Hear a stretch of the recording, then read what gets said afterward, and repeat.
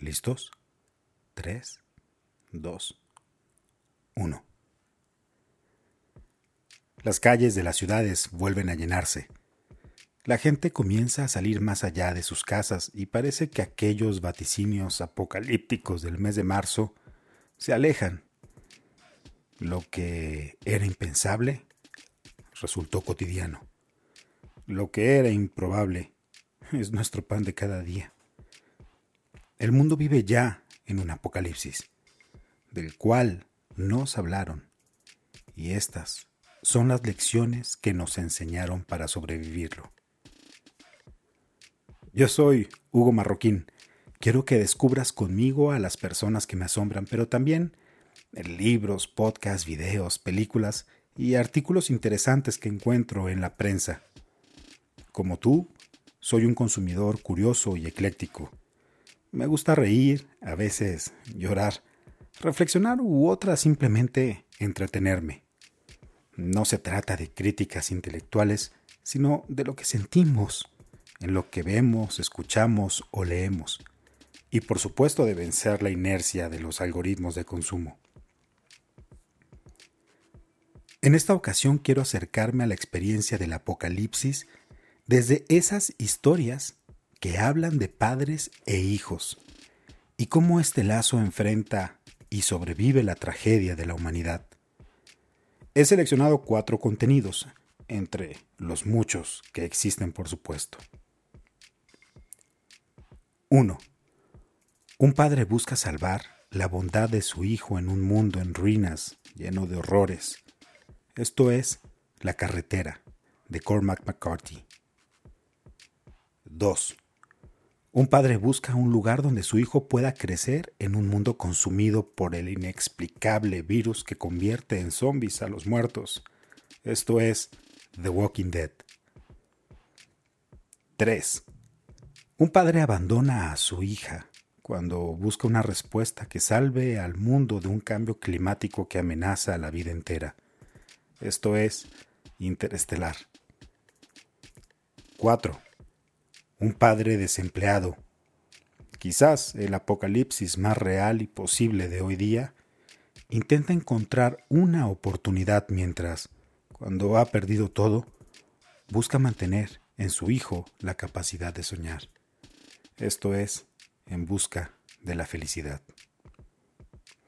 Quiero proponerte que conversemos en redes sociales a partir de esta pregunta. ¿Cuál es la historia de padres e hijos que más te ha conmovido?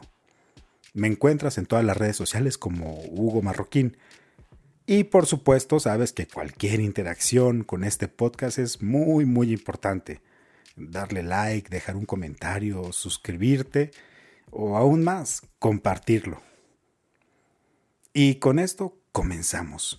Y quiero empezar con La carretera de Cormac McCarthy, este autor estadounidense. Pues recién terminé esta novela. Es una lectura que me llevó varios meses porque quería primero leerla en inglés, pero además en simultáneo quería escuchar el audiolibro. Así que mientras lo hacía se atravesaron unos que otros libros físicos y uno que otro audiolibro y total que 6 meses después he podido terminarla. Esta novela la descubrí hace unos años en un viaje. No conocía yo al autor y esto seguramente sorprenderá a varios. Pero bueno, la verdad es que lo que me llamó fue el tema de la relación padre e hijo en este mundo postapocalíptico. Cuando yo había recién terminado de escribir mi segunda novela, Las horas lentas de la noche, así que todavía tenía como mucho de esa sensibilidad sobre la relación padre-hijo que de otra forma y de otra manera y en otro contexto escribí en esa segunda novela, pero digamos que ese sentimiento me llevó a conectar cuando leí la sinopsis de La carretera. Y la compré y esperó en mi casa todos esos años para ser leída. Y el mes de abril, este lejanísimo mes de abril, cuando vivíamos las primeras semanas de cuarentena, pues resultó ser el momento ideal para comenzarla. En resumen, ¿de qué va? La historia transcurre en un mundo apocalíptico en el que un padre y su hijo viajan hacia la costa o hacia el sur para huir de un invierno que sabe el padre los mataría. Y esto sucede en los Estados Unidos. Durante su travesía se cruzarán con unos pocos seres humanos, los que quedan, unos locos, otros asesinos y otros capaces de horrores que más vale que lo leas para que sepas de qué se trata. La experiencia de leerla y escucharla a mí me gustó muchísimo, sobre todo por la capacidad histriónica de su narrador. Él es un actor que se llama Tom Stechult. Seguramente lo pronuncié fatal, pero se escribe tan difícil su apellido. Pero bueno, este actor no tiene una carrera cinematográfica tan prolífica como sí parece ser la tiene como actor de voz y narrador de audiolibros. Y es increíble la capacidad del autor de dar voz clara y diferente al narrador, al padre, al hijo y además a los personajes incidentales. De acuerdo también al texto del libro, maneja muy bien las pausas y la emotividad al momento de narrar. Es capaz de llenar de emoción esos diálogos que en esta novela hay tantos y son tan relevantes, pero no por la extensión de sus frases, sino por la profundidad de las pocas y los silencios que sugiere. Como recién terminé la novela, aún me encuentro procesándola, pero sin duda la relación padre-hijo es bellísima y es tiernísima. Un padre que busca proteger a su hijo tan vulnerable, que busca cuidarlo al intentar mantener en él, en el niño, esa bondad que le identifica, esa inocencia. Una que parece en realidad perdida en ese mundo que nos describe el autor. Y por ello ese niño incluso parece ser como la última esperanza de la humanidad, de lo humano. ¿Cómo puede un padre hacer esto en esta circunstancia, en ese mundo? Y bueno, creo que esa es la maravilla de este libro. Esta travesía que les lleva a toparse con el miedo constante, permanente, con la maldad, con la locura y con el horror y con hechos aberrantes. Pero también con el amor, con la ternura, con la bondad y con la inocencia. En fin, terminé de leer esta novela y empecé a ver videos del autor. Me enteré que ya hay una versión cinematográfica que la actúa Viggo Mortensen y la tendré que ver. La veré pronto seguramente. Y los invito a que la conozcan en audiolibro, en libro o en película. Y ojalá que lleguen. El autor también no es de mucho movimiento de medios, no es de muchas entrevistas.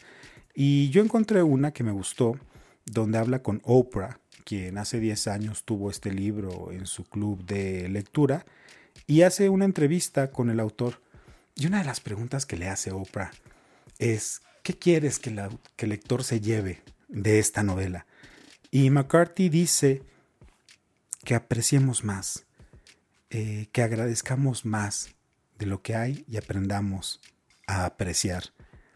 Así que además, efectivamente, creo que en estos momentos que vivimos, un poco de aprecio y agradecimiento no está de más, y quizá una novela como La carretera de McCarthy nos puede ayudar. El segundo contenido que escogí es The Walking Dead. La verdad es que hasta la salida de Rick fue mi serie favorita.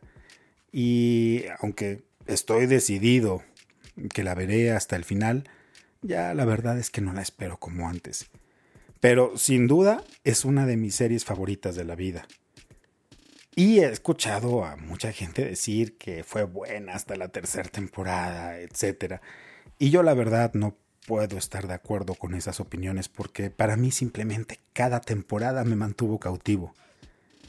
Y en cada una encontré una evolución coherente y lógica en la madurez de los personajes. Porque para mí The Walking Dead se trataba de la complejidad de las relaciones sociales, ante circunstancias extremas que ponen los valores humanos en tela de juicio y circunstancias extremas que obligan a los personajes a tomar posturas morales o éticas impensables, pero a nosotros como espectadores también, pues nada resulta tan sencillo como el blanco o el negro. The Walking Dead tiene que ver con la adaptación, incluso con la adopción de nuevos valores, de una moral diferente y sobre todo del deseo humano de sobrevivir.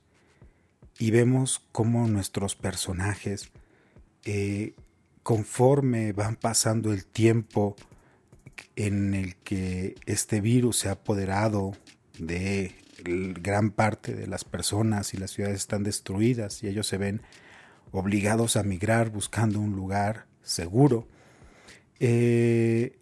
pues a pesar de todo lo sombrío que resulta el destino, los personajes siguen. Increíble e inauditamente siguen. Y en ellos Rick, como el padre, padre de 2 hijos. Sin embargo, la relación con Carl, el hijo mayor, es especial porque también parten desde el principio y finalmente es Carl, el motivo que lleva a Rick a liderar el grupo, a llevarlo, a resolver y a tomar las decisiones más difíciles, incluso cuando su hijo lo observa. Y en ese sentido hay escenas brutales y crueles y devastadoras. Y por eso The Walking Dead es otra de las historias donde la relación padre e hijo está presente. El tercero, Interestelar.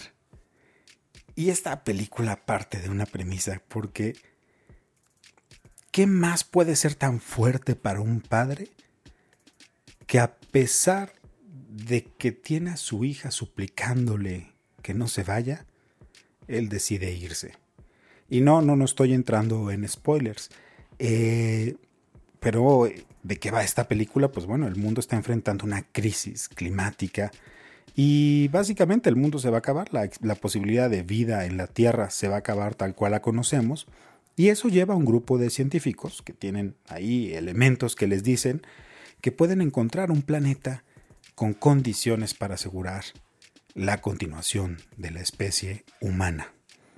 Y bueno, pues para mí la verdad es que la ciencia no es mi fuerte, así que no profundizaré en ello, pero claramente el sustento científico que ha tenido su director Christopher Nolan ha sido ampliamente celebrado, pues ante todo evitó recursos gratuitos. Y yo creo que basta ver la película para entender cómo nos ayudan a entender complejos conceptos astrofísicos como los agujeros negros o la distorsión del tiempo. Y justamente sobre la relatividad del tiempo, me acuerdo de la película Contacto, que esta obra esta obra de Carl Sagan, que en su adaptación a cine fue actuada por Jodie Foster y Matthew McConaughey. ¿Y quién diría, no? Que McConaughey en esa película Contacto era un pastor que buscaba silenciar a la ciencia, y en Interestelar es más bien el hombre que va en busca de respuestas. Bueno, pues el audiolibro también de Contact está disponible y está narrado por Jodie Foster, lo cual es una maravilla. Y es bastante cortito y yo se los recomiendo porque basta recordar esa película cuando Jodie Foster atraviesa un agujero negro, se encuentra flotando en el espacio y mira por primera vez el universo. Y lo único que ella puede decir es poetry. They should have sent a poet. No hay palabras más que la poesía. Y un poeta quizá lo hubiera explicado mucho, mucho mejor. Y esa escena es muy, muy linda. Pero bueno, de acuerdo, yo estoy de acuerdo con que quizá mucho del espacio resulta más fácil explicable en palabras de un poeta. Y ahí tenemos uno en esta película Interestelar que hace poesía pero con la música. Y se trata de Hans Zimmer, que es quizá uno de los compositores más prolíficos de Hollywood, y efectivamente el soundtrack de esta película es bellísimo. Él ha participado evidentemente en muchas otras. A mí en lo personal me gusta especialmente el soundtrack de Thelma y Louise, del Código Da Vinci y de Inception. Tiene muchas, muchas obras más. Y bueno, para no hacer spoilers en esta relación padre-hija, pues yo diré que a mí me resultó totalmente emotivo y conmovedor lo que tiene que ver con el poder del perdón, la fuerza de la fe y por supuesto este vínculo inmaterial y atemporal que no solo no se rompe, sino que incluso se fortalece. Y eso es también bellísimo. Aquí hay un dato curioso porque Timothée Chalamet actúa en esta película. No les diré la anécdota, pero hay un video en YouTube de una serie que se llama Actors on Actors, donde Timothée habla con Emma Stone y tiene una muy buena anécdota sobre su participación en esta película. Así que les recomiendo que busquen este video. Y el cuarto, En busca de la felicidad, con Will Smith. Bueno, pues a este padre parece que la vida no puede golpearlo más. Y si bien no se trata de una distopía o de un mundo posapocalíptico, la tragedia del desempleo que retrata es hoy día evidentemente mucho más real y es una de las consecuencias más trágicas o más duras que nos está dejando esta pandemia y que seguramente llevará a muchísimos países a vivir un periodo de mucha dificultad y seguramente, lamentablemente para mucha gente, no habrá un peor desempleo, un peor apocalipsis que el del desempleo. Y eso es una realidad muy triste. Pues bueno, el personaje de Will Smith es un vendedor expulsado de su casa y abandonado por su esposa, que tuvo ahí unas malas decisiones de inversión y quedó en la calle con su hijo pequeño. Y lo que sucederá en la película es una lucha contra muchísimas adversidades, pero su alma de vendedor lo hace llevar esta búsqueda incesante por lograr esa venta que le cambiará la vida. Y así pasará entre moteles, albergues indigentes o estaciones de metro, y como padre hará todo por conseguir no solo un futuro, sino un mejor presente para él y su hijo. Y mientras está viviendo esta tremenda tragedia de la vida de un adulto, va a buscar en cada momento darle felicidad a su hijo, pero sobre todo ocultarle el desamparo y el desasosiego que él está viviendo. Esta película es sin duda inspiradora y muy emotiva. Y a mí la verdad es que ver a Will Smith en papeles dramáticos en estas películas más serias, pues me encanta. Y con ello, pues me despido esperando que me cuenten su, cuál es su película o su historia con que hable de un padre y un hijo que les resulte la más conmovedora. Yo soy Hugo Marroquín y en todas las redes sociales me encuentran así. Espero que este acercamiento les haya gustado y, como se los dije al principio, su interacción con este podcast es esencial. Y si lo pueden compartir, comentar o calificar, pues aún mucho más. Muchas gracias y hasta la próxima.